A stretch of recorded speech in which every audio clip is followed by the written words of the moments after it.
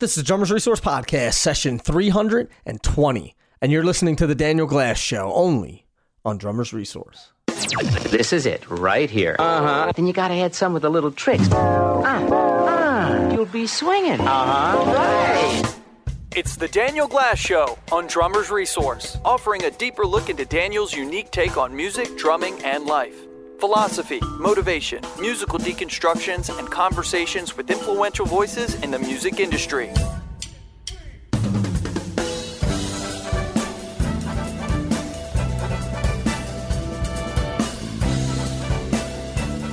Hello, everybody, and welcome to the podcast. I am, as always, your host, Daniel Glass. And today, I'd like to take us back on a little journey, a little travelogue, as it were, to 1 week in 1996, when I was out on tour with Royal Crown Revue, as I was for most of the 1990s. And this sort of will give you a little window into what life is like on the road, the crazy things that happen, the crazy people that you meet, the crazy places that you find yourself. I'm sure those of you who are musicians who have spent time on the road will have many stories of your own like this. This happens to be one of mine. What I'd like to do is start by setting the stage and talking about what life was like in 1996 for myself and the band that I was in, a band called Royal Crown Revue, a band that I was with for about 19 years. We still operate our business online, although we're not actively working anymore. But I had originally joined this band back in 1994. And in the spring of 1994, my first gig was March 31st. It's quite a band. It was doing something very, very different than the rest of the world was back in 1996. I will perhaps reserve other podcasts to get specifically into that. But for those of you who know Royal Crown Revue, we were fascinated by the history and evolution of American music, what we found in older styles like swing and rhythm and blues and rockabilly, early rock and roll, even older stuff like 1920s, jazz, 1930s, big band swing.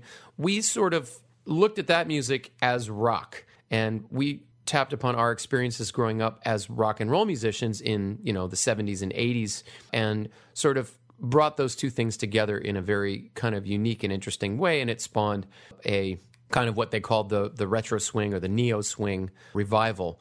And so that was kind of what we were about. Again, I can offer more details down the road.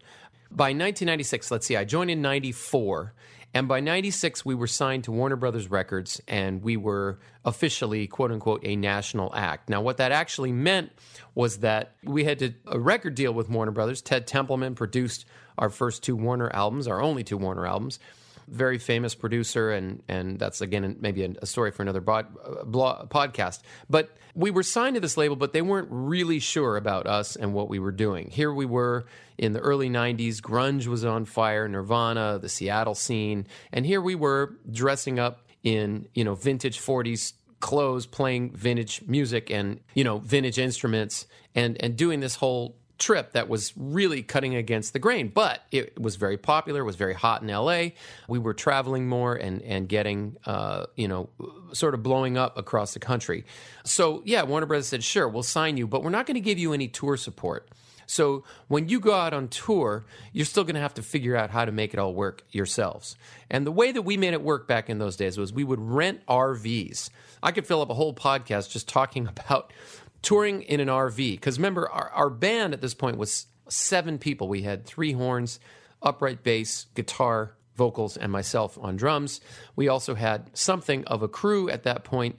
We had 2 people with us, one who was a driver who would sell merch, and the other who was like a tour manager and a sound guy. Also kind of common experience for bands that are getting their feet wet on the road. So we were in an RV that was meant for 5 people, and we had 9 people in this RV. We would often drive at night after the gig, drive all night so that we could save money on hotel rooms. In our RV, being that we were we were the band that we were. Whatever closet space there was filled to the brim with these very fancy, heavy vintage suits. We were not a T-shirt and jeans band.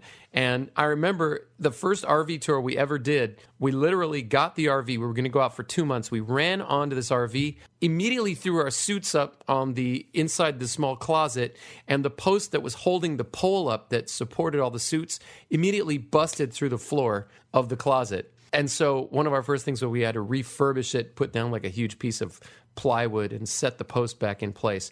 So, we didn't know what the hell we were doing back then. We were figuring out as we went. Anyway, the kind of tours that we would do at this time was we would do 60 show tours of the country, meaning 50 or 60 shows, usually in about 60 or 70 days. I remember one of these tours was insanely grueling. We did 23 nights in a row, 23 one-nighters in a different city every single night before we actually had a night off. So it was brutal. And, luckily we were young, we were excited, things were happening for us. But it was insane. I mean, I look back on it now and I go, how did we ever pull this off? So in 1996, we're on this tour, and I notice in every city that we get to that I'm reading, I'm always looking up the free paper, the weekly paper to see what's going on in that city, who's playing, what's going on for the few hours we had off to walk around town. And on the front page of every one of those weekly papers was Kiss. 1996, as you may recall, was the year that Kiss put the makeup back on and headed out on the road with all the original members. Gene Simmons and Paul Stanley, of course, who've been doing it since the beginning, but for the first time since, I guess, the late 70s or early 80s, Peter Criss on drums, Ace Frehley on guitar were joining them, and they were going back with the makeup. So this was the biggest tour in the world at this point, and we happened to be on the same tour trajectory as Kiss. So in every city we went, we sort of started in L.A. where we were based, snaked up the West Coast, and then turned right and headed out into the Midwest. And every city we were in, Kiss had either just been there or they were coming there. And so we finally get to Denver, and this was, I actually looked up the date. This was September 7th, 1996, Denver, Colorado. We were playing at the Bluebird Theater, and Kiss was playing at the McNichols Arena, of course. Now, I should also mention the scope of this Kiss tour was pretty extreme because we would be in our little crappy RV. We'd be leaving town. Remember, we were driving all night. And often, I think this happened at least twice, middle of the night, some highway in the middle of America, pitch black, and this cascade of trucks and tour buses would pass us. And I would look out the window. 20 trucks, 20 semis, 10 tour buses, caravanning. And I said to myself, that's the Kiss tour. Unbelievable. So we get to Denver, Colorado. We're playing the Bluebird Theater. And our show, being that we were still more of a club band, we would play later at night. I think we actually went on stage at maybe 10 or 11 o'clock at night. Kiss, being an arena band, would start at 8 and they'd be done by 9:30 or 10. So we do our show at the Bluebird. We're hot. The place is completely sold out. And after the show, the promoter comes up and says, we also happen to be promoting the Kiss show at McNichols Arena, and we'd like you to meet Kiss's management, who we brought because they're in town and they came to your show and they loved it. So we meet Kiss's management. They say, guys, we just added on a second show here tomorrow night in Denver, and we'd love it. If you want to come, you're more than welcome to be our guests. So our next show was I think it was in Nebraska or Iowa. I don't know, the next state over from Colorado. But we happened to have the next day off. It was going to be a drive day for us. And we said, yeah, okay, I guess we'll do it. Now, you have to remember, Royal Crown Revue was a quote-unquote swing band, jazz band. The guys in the band were jazz cats. I was one of the only guys in the band that actually admitted that I was a big rock fan or classic rock fan growing up or played that kind of music. And the other guys in the band were too cool for school in general. So Kiss, okay, whatever. So we sort of, there was myself and a couple other guys in the band were said, hey, I'd love to see Kiss, and I remember when I was a kid, when Kiss first came out, this would have been in the mid-70s, they were big stuff. I wasn't the world's biggest fan, but I definitely didn't want to miss this experience, you could say. So the next night, we go to McNichols Arena. We pick up our tickets at will call. Lo and behold, they are front row center tickets. Our jaws drop to the floor because this is literally the hottest concert in the world at this point. It was sold out months in advance. People paying exorbitant prices, the whole 9 yards. And here we are presented with front row center tickets to see Kiss. So we go in and we proceed to check out the show. I have to say, we were completely blown away. Every single guy in the band, even the most hardcore, snobby jazz cat who had never listened to rock in his life or wasn't interested in rock. We even had guys in the band that hated the Beatles. I'm not going to name any names, but it was like, those guys just stole everything from the doo-wop bands, from the R&B bands. What they did was just bullshit. Anyway, so needless to say, the band was amazing. The show was outrageous. And, explosions everywhere. Gene Simmons spitting blood, flying over the crowd. Ace Frehley shooting out little torpedoes out of his guitar. Camp to the max. Most entertaining show. And if you've ever been to a Kiss show, you'll know what I'm talking about. Even if you hate Kiss, I highly recommend going to see a Kiss show. Great, great, great live band. Anyway, so we proceed to have an amazing time. I think Paul smashed his guitar at the end of the night. One of our guys got a piece of Paul's guitar. Great. We have a great time. Now we're in trouble because we got to get to Nebraska. I think it was Lincoln, Nebraska, by the next day. So we drive all night after the Kiss show, and we're pretty exhausted when we get into Nebraska. But we go on, and it's all good. In the meantime, we sort of get the contact information from the management. So we're cruising along on our tour. Flash forward now. It's the next month. It's now almost a month later, October 2nd, October 1st, October 2nd. We're in Atlanta, and the Kiss folks are like, hey, you're here. Why don't you come to the show? So now, not the whole band, three or four of us, we go see Kiss again at the Omni Center. And we've got, not front row anymore, but, great show again. We're enjoying it. Now we're getting into the spirit of things. And let's flash forward again. We keep touring, and we're down in Florida a few weeks later, and we get the call. Kiss is looking for an opening band for their 2 Omaha shows, which are coming up at the end of October 23rd and 24th, 1996. And they want you to open. Our jaws collectively drop to the floor again. We can't believe it because, we had been hearing stories about what it was like to open on this tour. And it was horrible. We heard about really great bands like 311 and the Deftones literally getting booed off the stage because people were so excited to see this Kiss reunion with the makeup and everything that they were not interested in whoever was opening. They could care less.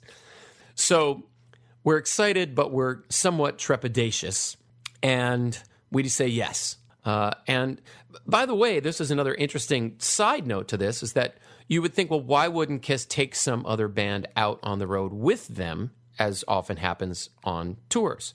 Well, what we sort of learned later on was that, this was such a hot tour that they really didn't need to take anybody out as an opener. They didn't really need an opener.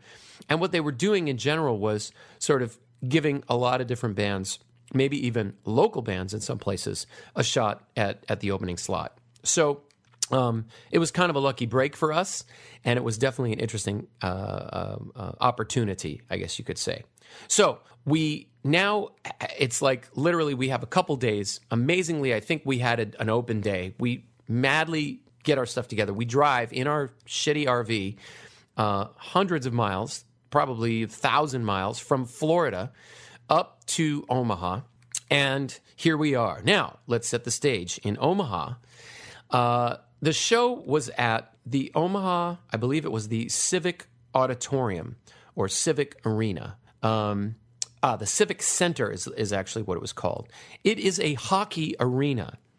And as we discover, Nebraska at this time was the last state in the country that actually had what's called festival seating. And what that means is that you don't get reserved seats to the show. When you buy a ticket, it's first come, first serve as far as where you're going to sit. So, whereas all these other bands that had been opening for Kiss played to half-empty arenas because people didn't care about the opener and they just showed up and found their seats and, came in time to see Kiss, the classic opening band scenario. Well, now we were going to be able to play in front of a completely full house of Kiss fans, packed to the rafters. That was number one. Number two, we discovered, is that Omaha, or Nebraska, was one of the last states in the Union to have bar carts. So literally, people rolling these bar carts up and down the aisles, selling hard liquor to the fans. Not something I'd ever seen before. Normally, if you want a drink, you got to walk to the concession and buy your drink there. Nope, here, literally carts with full-on hard liquor service. So we were going to be playing for a completely packed house for 2 nights of very liquored-up Nebraskans, very excited to see Kiss. Somewhat intimidating. So it's showtime now. We're freaked out and pumped up. We go on stage, and our lead singer, thank God, Eddie, he always had the right thing. He always said the right thing to the crowd. And he said, hey, everybody, good evening. We're Royal Crown Review. Give us 20 minutes, and we'll give you Kiss. And the first night, that actually worked. And I don't know if you've ever seen Royal Crown Review live, but we approached classic music as if we were a punk rock band or a metal band or a heavy rock band. Our history had been that, and again, I won't go into too much detail, but, strangely enough, the scene that supported retro swing actually came out of punk rock. And the punk rockers, the original punk rockers in the 70s, rejected high-gloss music like disco or arena rock. And punk rock was lo-fi. And it was all about rebellion, and you didn't have to even be able to play your instrument to be in a punk rock band. That wasn't the point. The point was to express youthful aggression and just, stick your middle finger in the air to anything that that represented the mainstream. So as the punk rockers got older and, were less interested in getting bashed around in the mosh pit, what emerged was that first generation of punk rockers by the end of the 80s, say 10 years in, were interested in roots rock music, early rock and roll, rockabilly, rhythm and blues. These styles of music, American music, I should say, they had a lot of the same aesthetic as punk. At the time they were popular, were rebellious forms of music, underground forms of music. Especially rhythm and blues was black music. A lot of white kids getting into black music was, of course, at the time in the 1950s, something that was, a controversial endeavor. And so, the punk rockers and all these styles of music, I should mention, these early American styles, had a fashion sense that went with them. And, of course, punk, as it evolved, really became about a fashion sense as well, as do many kinds of music. So at the time in the 1980s, if you were a punk rocker, you could go to Goodwill, you could find an old suit from the 40s, you could find a cool vintage dress from the 40s or 50s, you could throw that outfit on, you could still have your piercings, your purple hair. The swing dancing that the first generation of retro swing fans did was not beautiful ballroom, East Coast or Lindy Hop. It was like slam dancing. It just was done in pairs. And that's what our world was like when I started in this band. So, when we would play aggressively. When you walked out of an RCR show in the 90s, you felt like you'd been punched in the gut in the same way that you would feel if you walked out of a great rock or punk show. That was our goal. Our goal was to, even though we had a horn section, upright bass, and we played jazzy chords with 7ths and 9ths and 13ths extensions on them, we were about bringing it. And you also have to remember that when the band started, which was 1989, that was 5 years before I joined, hair metal was still big. Sunset Strip, all that stuff, Motley Crue. And then Nirvana, came along, as I said, in the early 90s and hit. And what we were doing was so far out of left field. And anybody who knows L.A., it's a tough, tough music town. Everybody there is jaded because they've seen it all, they've done it all. So, we were playing to people that were had no freaking idea what to expect of us. And we were used to just going out and beating the shit out of our audiences, because that's how we got their attention. That's how we got them to go, oh, wow, okay, I see. Like, this swing stuff or rhythm and blues stuff is just like rock and roll. It just has a bit of a different look to it and a bit of a different sound to it. But anyway, that was our thing. So when we went on stage to open for Kiss, we already knew what we were going to do, which was to get out there and throw every punch we possibly could, and to be as, like a street gang. That's really kind of how we saw ourselves at that point, us against the world. And I think a lot of young bands see themselves this way and approach music this way, which is cool. That's one of the great things about music and about youth and music, and something new. So anyway, night number 1, we open for Kiss. We go out. We say, give us 20 minutes, we'll give you Kiss. We throw everything we have at them. We get a pretty good response. I'm kind of stoked. They actually cheer. I got to do a little drum solo at the end of Hey Pachuco. It was a solid 20 or 25 minute set. So then we go back the second night, and totally different experience. These people were not happy to see us. Well, I guess they were to some degree. But I literally remember there was this 1 or 2 super Kiss fans in the first 5 rows, because when you play in an arena, you really can't see beyond the first few rows. And this dude was standing there with both of his middle fingers up, basically flipping us off with all his might for 25 solid minutes. Like, literally, just like, fuck you, dude! It was awesome. The guy was hilarious. So, we had a good night, we had a bad night, but it was an absolutely incredible experience. Now, I have to give you a couple of other pieces of corollary stories around this, because this was not the end of the story with us and Kiss. First thing was, I think Kiss was on show number 86 and 87 of this tour. And this was a grueling tour. And if you know about big national kind of arena tours, the person with the most difficult job is the lighting director, the LD, because before anything else can go up, they have to drop the rigging and set up all the lights. And of course, on a show like Kiss, that's quite extraordinary amount of stuff. And then they have to pull the lighting up, and then they can bring in the PA and the band's gear and all the rest of it. So the lighting people are in first and out last for each show. And this show was so grueling. And of course, Kiss is a very demanding band. Gene Simmons, who I will talk a little bit more about shortly, is a demanding boss. Obviously, everybody knows the stories about Gene Simmons, or many of you do. But, so they had been through, by show number 87 and 88, they had been through so many lighting directors that they were literally just referring to them by number. So I think they were up to LD number 14. The poor guy didn't even have a name. I remember Gene Simmons' bass tech meeting him, and I have never seen such an angry human being.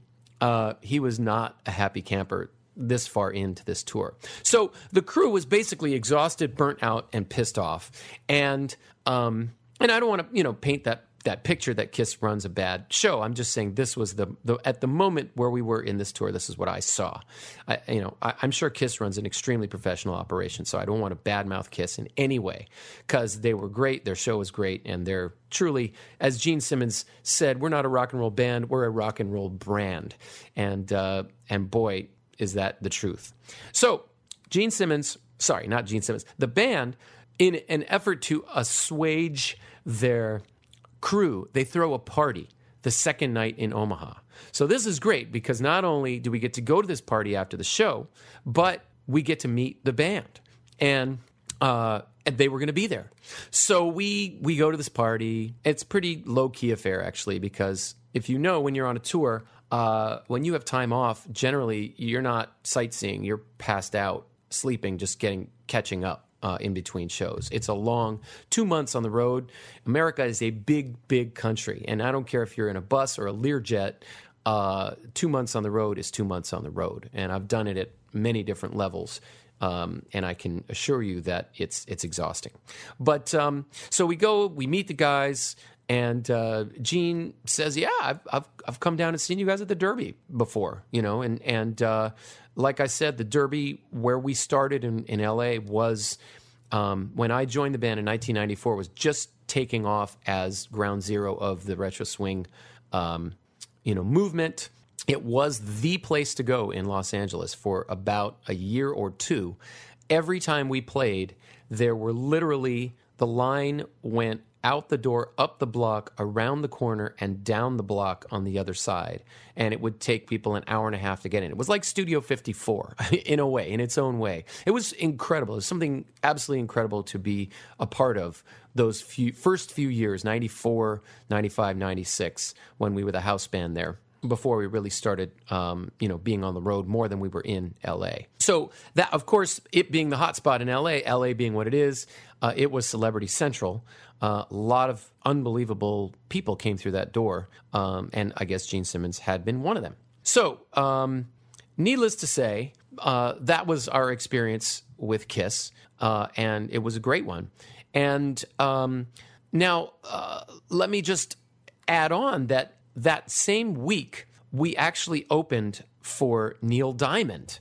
It could not be more of a 180-degree experience. Literally the same week, I think what had happened was on that drive from Florida to Omaha, we flew back to L.A. for a day. We would do that frequently because we did a lot of big corporate events in L.A. and other kinds of things. And then we would fly back and meet up with our RV in another city. So while the RV was making its way from Florida to Omaha, we went back to L.A., at least for part of that. The memory's a little foggy at this moment. But what we did in L.A. was we went down to some place, I think, I want to say like Newport Beach, Huntington Beach, somewhere in the South Bay or south of Los Angeles. And they had been doing this new venture. Now, this was 1996. Record stores were still very much happening. And I think Best Buy teamed up with Tower Records. That's what I want to say. I'm not sure. I looked it up. I couldn't find it. But they were they wanted to create a chain of mega stores that were called the Wow Store. Wow. Kind of a stupid name. But the Wow Store, which combined a Best Buy, which, sells electronic gear, stereo gear, TVs, that kind of stuff, with Tower Records. So it'd be a combination record store, retail store for all of your musical and entertainment needs, I guess. So they had a grand opening of the Wow Store in this somewhere south of LA part of town. And Neil Diamond was booked and Royal Crown Revue was booked. I don't know how that happened. Usually how those things did happen back in the day was that the record companies would pitch whatever act that had a new album or that they wanted to get happening. I remember, this is another great story. One time outside of Chicago, this was again, maybe a little later, 97 or 98, we did a thing for the Warehouse Records. So remember Warehouse Records? They were a huge national chain, and what they would have every year or every quarter, every 6 months, they would have events for their staff in that region, meaning all the managers of all of the Warehouse record outlets in a particular region would come together, and they'd throw a party basically for them over a day or two, and they would see a bunch of musical acts for free. So we did one of those in LA. I remember Johnny Lang was on the bill, but the one in Chicago was pretty amazing. It was us, Take Six, a local Chicago band. I'm trying to remember what they were. Another swing band from Chicago, and a completely unknown, really smoking hot 16-year-old singer named Britney Spears, who, like I said, completely unknown. And I remember coming in for the sound check. We'd had a late night in Chicago. I was sleeping in the tour bus, and the crew was like, okay, your gear is set up. Come in and sound check. So I got off the bus. I went in, and we had to wait a couple minutes because this really hot girl was doing her sound check. Now, this event was in a conference room of a hotel, and so Britney she had two dancers with her and a headset mic, and she was, quote-unquote, singing. I'm not even sure if she was singing, along with tracks, and, of course, the most important thing of her act, dancing. So, again, no one had ever heard of her, and she was, I was sort of like, really? this is what they bring to the Warehouse Records event to push as their new act? Where's the band? Where's the music? Where's anything? Well, far be it from me to have any understanding of how the record industry, where it was headed, that this was the future of the music business, essentially. But I just remember being kind of amazed at how thin it was.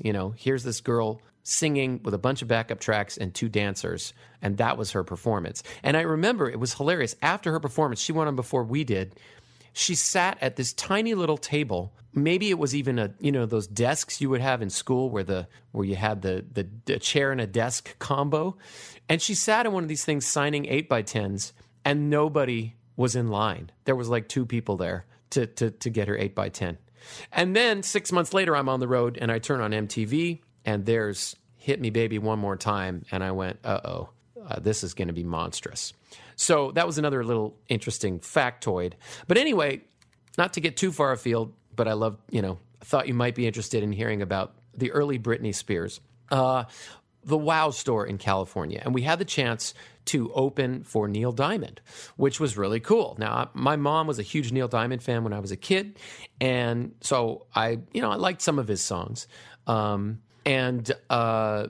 importantly for me, the guy that was playing drums with him, who had been playing drums with him for many, many years at this point, was a drummer named Ron Tutt. And for those of you who are Elvis Presley fans, you may know that Ron Tutt was Elvis's drummer all from the late 60s when he first came back after doing all the movies up until the time of his death in 1977. And if you ever have seen any of those famous movies, particularly Aloha from Hawaii, every time there's a straight-on shot of Elvis, you see that bearded guy who's playing like Animal with a huge blue Sparkle Ludwig kit, and that's Ron Tutt, double bass. So me being a fan of Elvis and rockabilly and roots music, I was super excited to meet Ron. And I actually did not end up meeting him at that particular show. Everyone was kept far at bay from Neil Diamond. But it was pretty unusual. I mean, we played, and there was a bunch of our fans there, and then Neil Diamond played, and all these middle-aged women came out of the woodwork.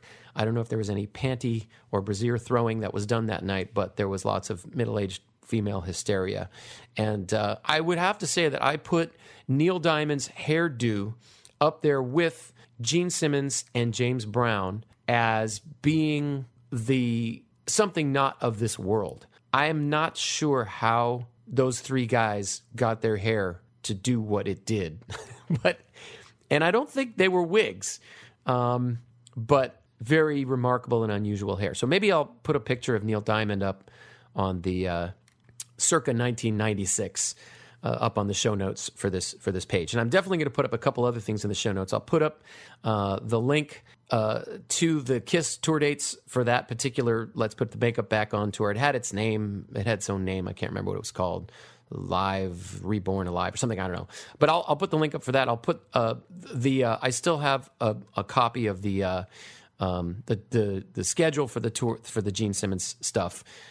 Gene Simmons, the KISS, what time we went on, what time KISS went on, et cetera, et cetera. I'll post that, and we'll maybe throw up a picture of Neil Diamond and some stuff about Ron Tutt. I ended up, by the way, getting to know Ron Tutt a few years later when I started actively interviewing a lot of the great drummers of the 30s, 40s, 50s, and 60s. And I ended up interviewing him and doing a big feature about him for a drum magazine called Stick It Magazine that Zorro, for those of you who are drummers and drum fans, Zorro was editing at the time. And it was great because I got to know Ron fairly well. He's a great guy, amazing stories, amazing career, talking about his time with Elvis and what that was like. Maybe I'll see if I can find a copy of Stick It and post that review that feature as well. But people don't know this about Ron Tutt. He was in the Jerry Garcia band, which was Jerry Garcia's solo project, aside from the Grateful Dead. He played on the first 2 Billy Joel albums in the studio. He played on a tremendous number of hits and has had just the most unbelievable career. And he's still active with Neil Diamond today, as far as I know. So, Ron Tutt, Neil Diamond, KISS, 1996, Royal Crown Review, a week in the life, as it were. Fun times, good memories. And one little, like I said, sort of a peek into a very interesting life that one takes on when one decides to devote oneself to music and just goes with what happens. So I was going to finish this podcast by sharing a postscript about how RCR ended up working with Gene Simmons as part of his Family Jewels television show 10 years later. I think it was around 2005 or 2006. But being that we are 36 minutes into this podcast, I think I'm going to save that and actually create a separate podcast just about that story, because it's so good. I could spend some time talking about that experience we had of we did 3 episodes of Gene Simmons' Family Jewels television show, his reality show that he had with his family on the A&E network that was quite successful, ran for a while. So that is for another day and another time. In the meantime, if you are enjoying this podcast, please follow me on Facebook. I have a really cool page called Daniel Glass Drummer, Author, Educator. I'm posting all kinds of interesting old music videos, doing analysis, breakdowns, and lots of cool motivation quotes and interesting thought-provoking stuff. So if that titillates your fancy, please give us a follow over there. And of course, make sure that you go to iTunes and rate or review this podcast. Your feedback means a lot to me, and the more that you rate and review, the higher the search engine optimization, blah, blah, blah, all that stuff. So the last thing I would say is, if you have questions, comments, feedback, if there are topics you would like me to cover on future podcasts, please do let me know. Be in touch. You can always email me off of my website. You can send me a message on Facebook. I'm reachable. All right. Well, thanks. And until our next little adventure, I hope you all have a wonderful day and keep swinging by all means.